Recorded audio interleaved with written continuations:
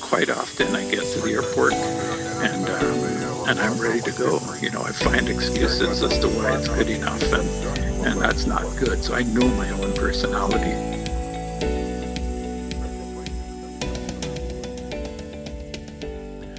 Hey everyone, it's Ryan here with Cardinal Aviation. Welcome to episode number 27 of the Audio Briefings. I'm so excited today to bring you this interview, and it's an interview I've been looking forward to doing for a really long time, and it's one of these guests that just have so much to offer, and I'm hoping this isn't going to be our last time with him. Now, when it comes to aircraft accidents, incidents, occurrences, whatever you want to call them, nobody really wants their name associated basically with a plane crash.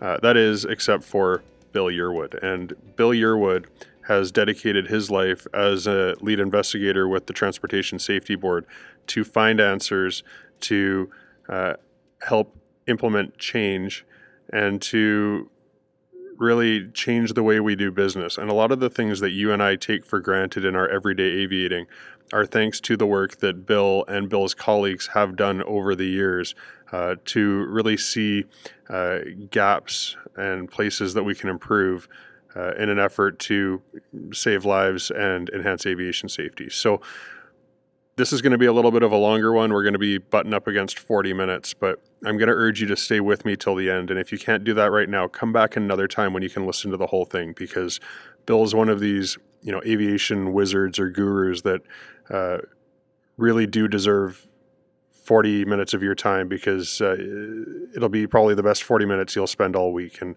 with that, I'm going to cut straight to my talk with Bill. Thanks for joining us. Okay, so I'm joined here today with Bill Yearwood, and Bill is, I believe, the former lead investigator for the Transportation Safety Board out here in the Pacific region. I got to know Bill back in 2011. Hard to believe it's almost 10 years now. After an accident that involved a close friend of mine, and Bill headed up that investigation, and we spent quite a bit of time talking about the accident, about communicating with family members, and Bill's somebody who has been the face of the TSB in the media, and somebody who we see a lot of, but usually during really difficult times. And I'm really fortunate to have Bill with me today so that we could talk aviation safety and specifically about general aviation. Thanks, Bill. Oh, you're very welcome. Happy to be here. So I kind of introduced you there, but I'm kind of known for not getting it 100% correct. So why don't you just kind of fill us in with who you are and, what is or was your occupation there? Well, I'm a pilot first off, and, turned aviation accident investigator, and now I'm retired, but still doing a little bit of work that I'm where I can help reduce risk. I lost a bunch of friends in the industry, and when a good friend died, I stepped in to help his widow find out what went wrong, and as it turned out, sharing knowledge and step by step, I ended up working for the TSB and leading their team here in BC. And I guess that answers how you became an investigator. But so your friend experienced an accident. You wanted to do something about it. How did you go about actually becoming a member of the Transportation Safety Board team? Well, a few different steps. I ended up joining Transport Canada after doing some consulting work, helping counsel in aviation accidents and coroner's inquest, etc. And whilst I was at Transport Canada, I was involved with system safety, and as an observer, I took part in some of TSB investigations. And then I transferred over to the TSB as a manager there. And that really fit, all of my flying experience and knowledge of the industry helped me develop a relationship with the industry and help what I think TSB work well in the region.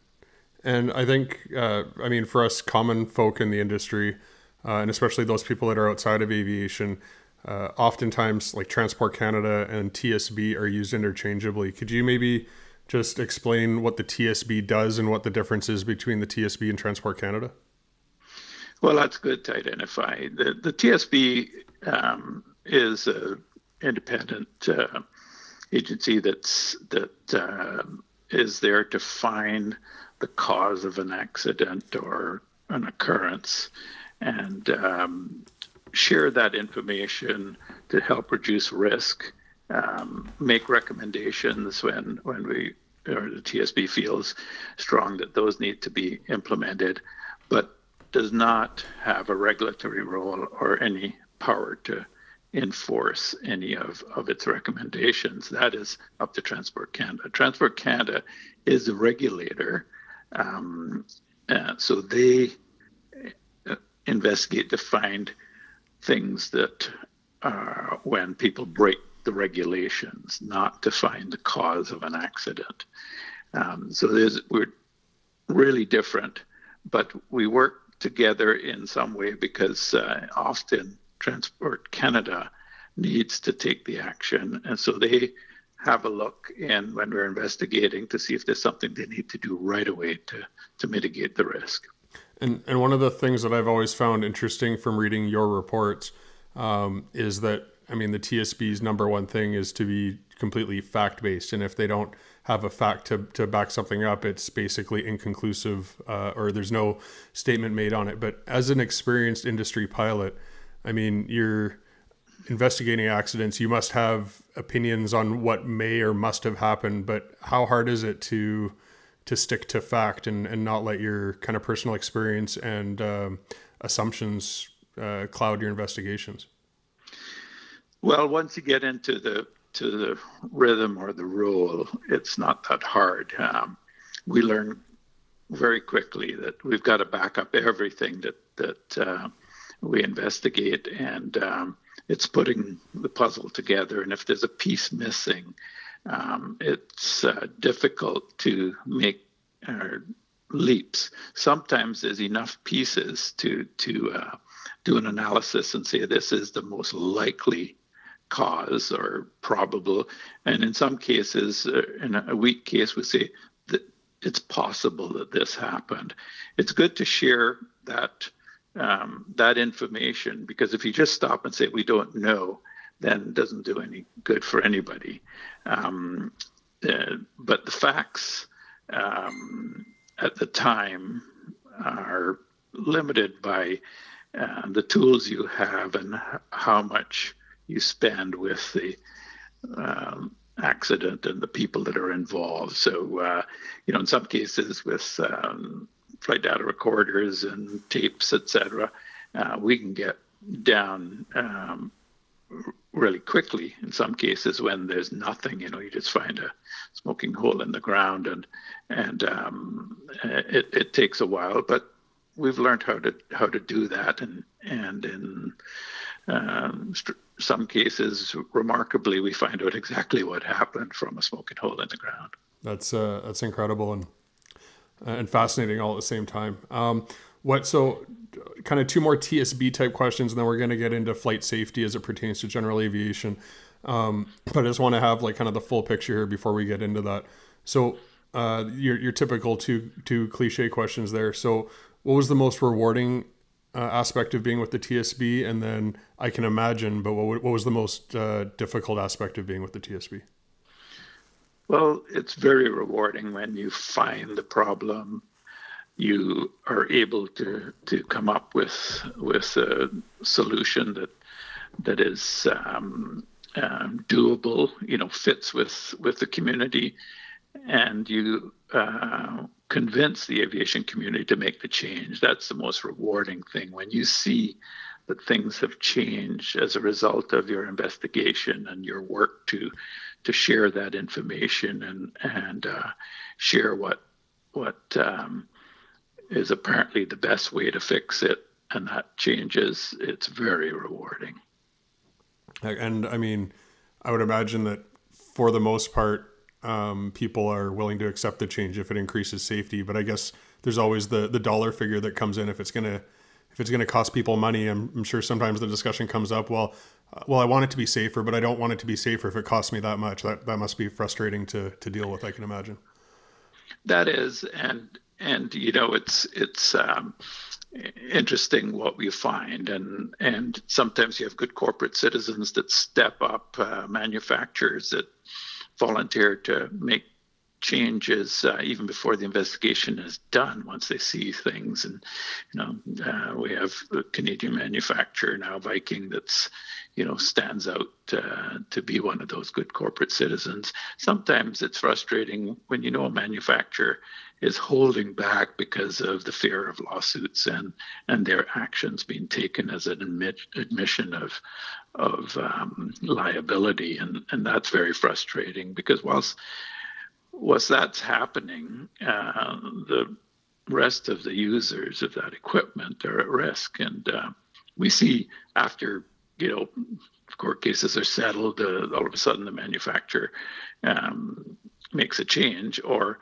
whilst they're doing that, those parts are not available. They just happen to disappear. But it's good, and the families really hang on to that something is being done, and the longer it takes, it's harder on them. And then the flip side of that, the most difficult part of being with the TSB? Well, of course, working with grieving families is always hard, and one can't help take on their frustrations when the system lets them down, and that, in a way, it drives the passion. Well, it did for me, to just work harder and make sure that things get changed. Sometimes it's difficult to get the bureaucrats in the capital region to act on things that just scare people, and not wait for blood to act. But even sometimes after there's blood, there's people in the head office can be very conservative and take their time, and that's sometimes frustrating. Okay, and when so I mean, you dealt with commercial accidents, general aviation accidents. I mean, every type of incident you can imagine. When it came to general aviation accidents, what were some of the common themes that you would see come up repetitively in GA accidents, like some areas that we can focus on? Well, stall accidents and poor mountain flying techniques jump to mind. The stall accidents are not limited to general aviation. We see them in commercial aviation and in the airlines. It starts down in the small aircraft, from flying schools to general aviation, and I think there's still work to be done there to stall awareness and better training with regard to caution warnings, etc. And I was asked this question by a listener a couple episodes ago, which actually is what prompted me to contact you, because I knew you were the best person to answer this. And I can appreciate and understand that you're not going to have hard numbers and hard facts, which I know is a little bit outside of your normal, since you're a facts-based guy. But if we look at statistics, the accident rate per, let's say, 100,000 hours in Canada versus the United States is notably higher. Do you have any personal opinion as to why we might see a higher incident of GA accident in Canada per capita, per hour, whatever you want to call it, than our neighbors to the south? Absolutely. I'll give you my thoughts there, and then I want to go back on the GA accidents. But the comparison's not fair. GA pilots in the U.S.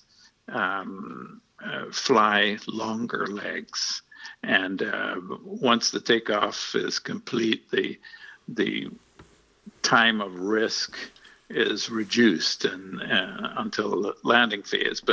And they're often flying in controlled airspace. Many of them have instrument ratings, so hours accumulate in a less risky environment.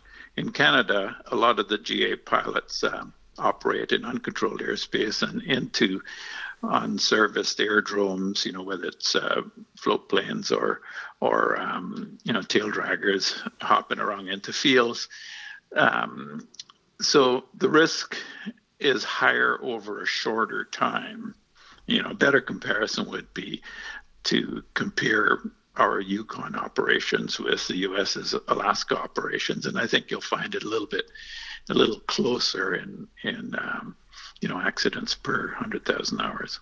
That makes sense. I hadn't thought about the time of exposure of longer legs kind of offsetting that, where, I mean, obviously there's always risk and we're always trying to manage risk, but the cruise portion is statistically the lowest risk. And if they're spending more time in cruise, then I guess per hour their risk is lower. So that makes a lot of sense. You said you wanted to go back on something? Yeah, one of the things that scares me a little bit about training with regard to stalls is that even in the TC's flight training guide, they suggest flying with the stall warning on during slow flight training. And I kind of think that's crazy. The warnings require action immediately to remove the risk. And if you're flying around with a stall warning on, you don't have a stall warning, and you are closest to the risk at that time. So I think we should be training our pilots to react immediately to a stall warning. In some cases, the time is, there's a gap between the warning and the stall, and Cessna will tell you it's about 5 to 7 miles an hour, but that's in straight level flight. When you are in a turn or a steep turn, it's immediate, and when you add that to mountain flying, where optical illusions trap pilots into getting close to the ground at the peak of a pass or a saddle as they're trying to get through, when they realize they're not going to make it, they're usually very close to the ground. And unfortunately, humans, the first response is to try and turn around. And now you have a stall in a turn, and the aircraft is pointing straight at the ground. And it's very... it's tragic. Most of those are unsurvivable. So I wanted to remind people that, and make sure you got lots of room and space in the mountains, and you're far away from your stall, and that's a big way to mitigate the risk. Now, I mean, correct me, and feel free to tell me I'm wrong, because you are you're Yoda and the guru when it comes to this stuff. But when I have clients call me and say, hey, I want to, learn how to do the off airport landing type stuff on the gravel bars, spot landing, usually the first thing I tell them is, before we do any of that, you need to, one, be able to put your airplane exactly on a spot where you intend it, plus 10 feet or minus 0. And the second thing is to get comfortable in the slow speed regime of your airplane. So would you say that's still valid advice? Just don't be doing it while you're flirting with the stall warning, respect the stall warning, but still be, I think a lot of people are scared of the slow part of the slow end of the regime, in their airplane. A lot of people I find fly faster than they need to. And I mean, airspeed is life. We can agree on that, but is there merit to being comfortable with your airplane on the slow side, but not at the stall? Well, I think that absolutely, when you have to get into a tight spot, you have to get your aircraft down slow, and you have to be comfortable with it.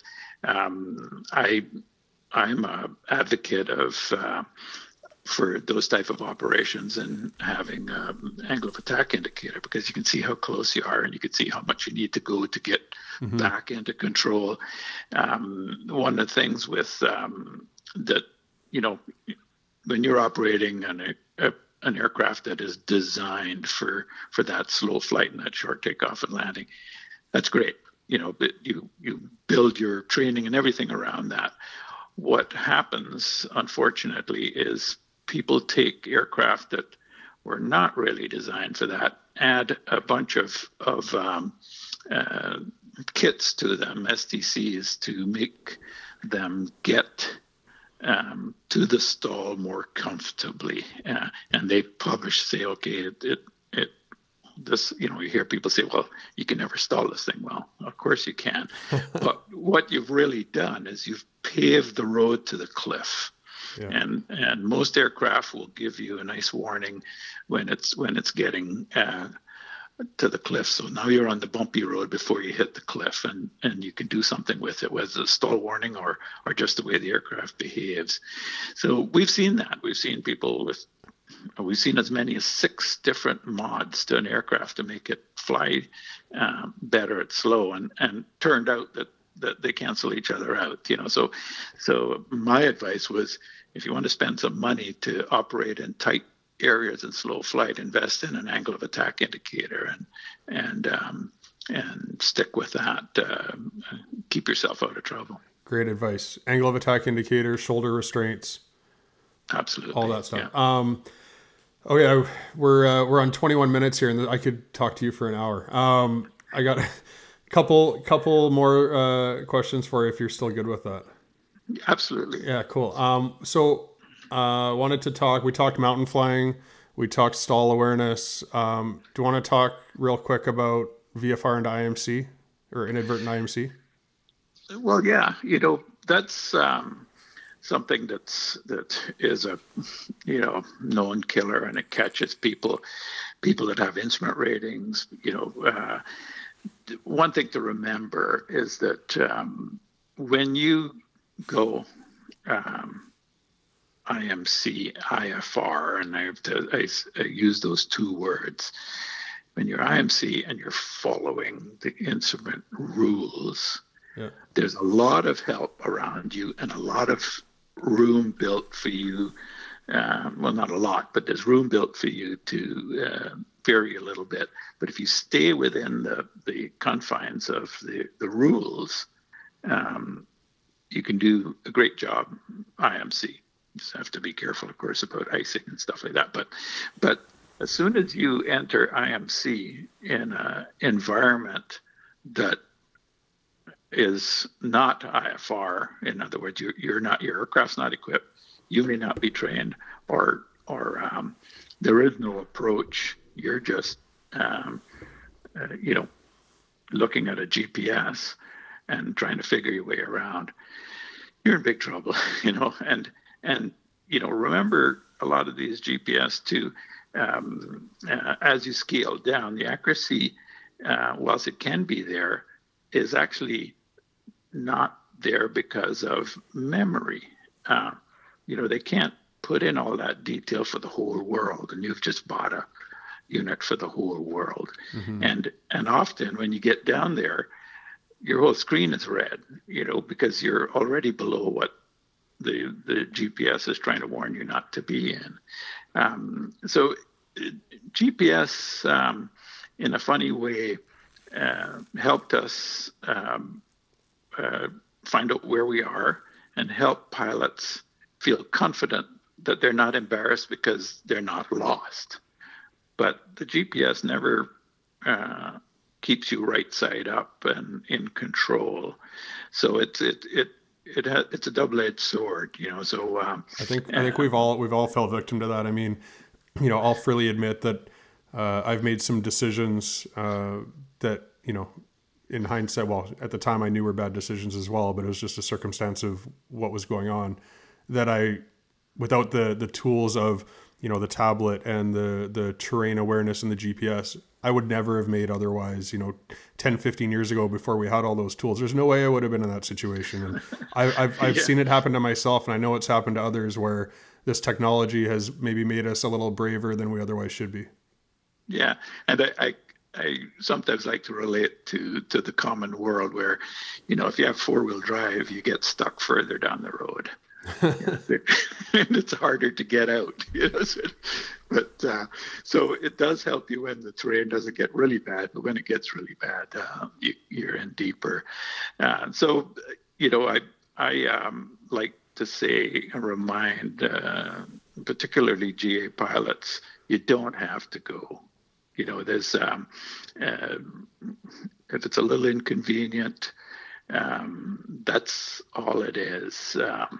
And in the commercial world, there's pressures to get the job done. You're paid to do this, but humans, pilots, like to be able to do what they said they can do, and it's hard for us to say, you know what, I'm not comfortable with this, and I'm staying here. And that's the battle we all face, and I'm guilty of it too.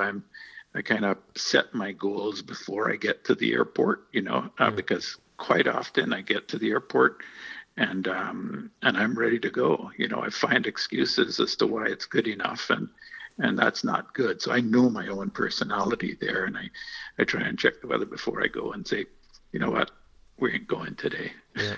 I remember like 9 years ago, probably right around this time of year, we were sitting in your office in Richmond, and you said something to me that I've lost count how many times I've repeated to other people, saying, I was sitting in, Bill Yearwood, of course, yeah, we know Bill, yeah, the TSB guy from TV. I said, yeah, I was sitting in his office, and he said this to me, and it stuck with me, and it's probably affected my decision making on a couple instances. There's a couple other instances where maybe it should have more than it did, but either way, I like to pass it on. And one of the things you said to me was the number of times where there was a CFIT or controlled flight into terrain accident, and you guys arrived on scene 8, 10, 24 hours later, and you're sitting there, again, like you said, there's a smoking hole, there's carnage, and you look up and it's, scattered clouds or blue sky, and you're thinking, like, why the hell didn't this guy just wait 10 hours? We wouldn't be here right now. Yeah, no, that's exactly it. And when you start out, once you get going, you adapt quickly to accepting lesser, I would say, accepting more risk, lesser safety margins. And I always tell a little story about what we all experience when we're driving to work or something, and you come to a stop sign, and before you get there, you have this nice idea of how it's a nice drive, and hopefully there'll be no cars or big spaces between for me to get across this intersection. You get there and it's busy, and immediately your risk tolerance to run through there drops, and you've accepted a smaller hole. And somebody pulls up behind you, and you see them in the rearview mirror, and the pressure's on, and within 30 seconds now you're darting through a spot that you decided you weren't going to do when you were pulling up, and you scare yourself, and that goes on until there's a bad accident, and blood is spilt, and they put a traffic light up there, and then the pressure's off. Everybody waits till it's green.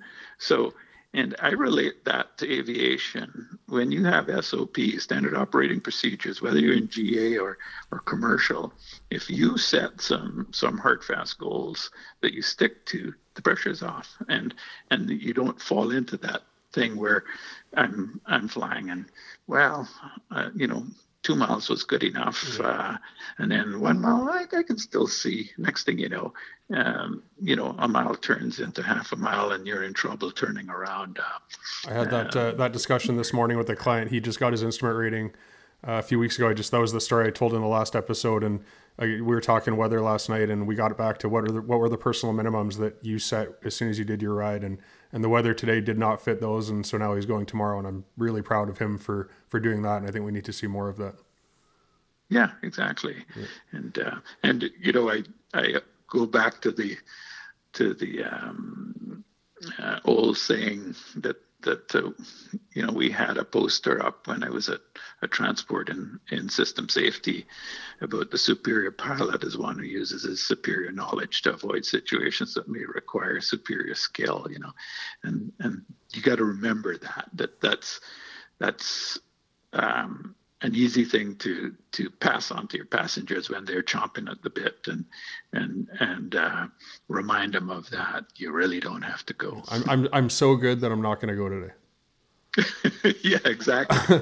Okay, well, I want to just wrap it up with two more quick things. I don't want to go too far down this rabbit hole, but we talked about flight training and stalls, and I mean, we have to be one of the only industries where we have new pilots training new pilots. We don't go to a hospital and you have your, senior resident that's training all the new doctors. But in aviation, it's just how it is. Pilots get their license, they get their commercial, they get their instructor rating, and now they're teaching to get their experience up.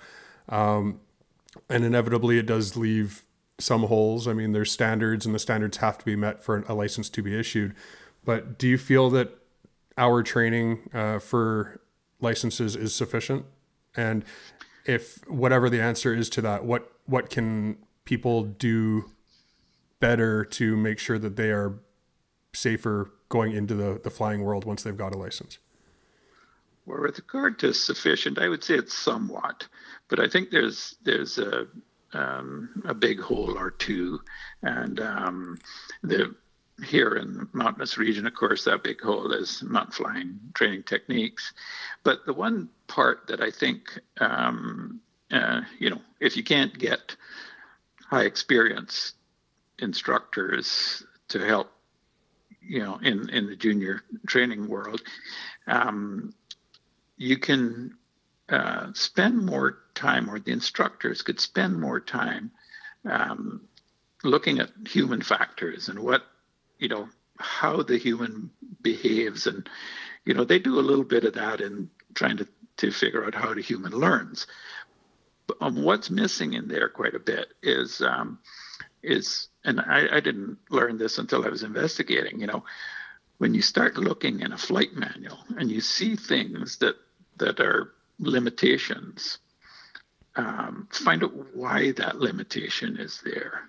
And because they don't have room to put in the whole report from the test pilot as to why he doesn't want you to go beyond this. But let me tell you, I've talked to test pilots, and when I find out why they said you need this or don't go beyond this, it's pretty scary when they, as test pilots, went in that regime. I think you just hit something really important there, where you're saying go find out the why. Because I think really often in today's 2020, in the world of instant gratification, and I want to get it done fast, I want to get it done easy, and we have access to all these apps and question banks, and I'm seeing more and more the method of studying for a license is I'm going to go through these question banks until I can answer enough questions right to pass the exam, which is studying to pass an exam. It's not studying to learn the material. And if we ask ourselves why, we can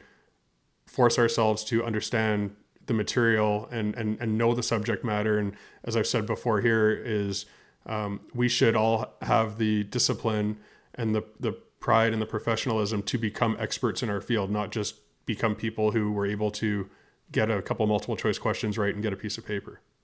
Yeah, exactly. And like I say, unfortunately, I learned a lot of this in investigations, and here's a simple one that if you have time to listen to, Cessna Caravan. It says in the flight manual that if you're using type 2 de-icing fluid, you can't use flaps for takeoff. And if you don't think about it, you kind of say, well, how does that relate? Well, how that relates is that if you use flaps, you can get airborne before the type 2 fluid leaves the wings. So actually you're taking off in contaminated wings. Mm-hmm. And as soon as you retract the flaps, the aircraft stalls. So flying with or taking off with no flaps allows that type 2 fluid to be blown off mm-hmm. before you get airborne. And so just for the people that don't know, type 2 de-icing fluid, basically what it is it can be applied to an aircraft that has a rotation speed higher than 85 knots, I believe is the number. And it needs that 85 knots of airflow over the wings to blow the de-icing fluid off so that the wings clean for takeoff. So that's what Bill's getting at there. Yeah, so that's an example of something that's just said in a manual, and there might be other ones, in a flight manual. I should say there might be others. There's several. Most of them don't really explain why they're there. They just tell you to do it. And we humans sometimes, if we can't understand it, we ignore it. I remember in the Lear 31, we had a limitation where you couldn't use flaps and spoilers at the same time. And it wasn't because the airplane would stop flying. It was because if the flaps went down, that was fine. But if you then popped the spoilers, there was a big gaping gap in the wing from top to bottom and so much airflow going over it with all this wiring and tubing, you'd end up ripping it right out of the wing. Yeah. And so, getting back to flight training, to augment the lack of experience where your instructor is not somebody that's been out there and scared himself several times in the commercial or operating world. You can augment that by going and learning a little more detail of the limitations in the flight manual, and then stay within them. You don't want to be a test pilot. Once you're outside of those limitations, you're a test pilot. May sound cool, but when you're doing R&D, you're doing what you don't know what you're doing, and that's not so cool. Right on. All right, Bill. Well, I know that you and I could continue this for another half an hour. I unfortunately am up against the clock because I have to go to work. And you are enjoying your retirement there in Victoria, but I know for certain that this episode is going to generate a lot of interest and a lot of questions. Would you be willing to do this again, maybe answer some questions that might come up? Absolutely, anytime. And thanks for including me and giving me an opportunity to share some of my thoughts of my experiences. Well, there you have it. 35 very generous minutes with Bill Yearwood. And I hope everyone can just take a moment and appreciate how fortunate we are to have had 35 minutes with Bill and to be able to glean so much wisdom from him, from his experiences in the field. Because, Bill doesn't mix words, and everything that he has said is from things he has seen with his own eyes, and those things had real consequences. So I'm just so grateful and thankful to have spoken with Bill. I know you guys are going to have a lot of input on this and a lot of questions. And as you heard there, Bill is willing to come back and talk about some of those at a later date. And for that, I'm real thankful. So if you have any feedback, any questions, go ahead and email us, info@cardinalaviation.ca. Visit us online, www.cardinalaviation.ca, or you can check us out on Instagram @cardinalaviation. Whatever you do, just never stop learning and fly safely, because I don't want to see your name on a file on a TSB desk. Let's be part of the solution rather than part of the problem. All right, everyone, be smart, be safe. Talk to you soon.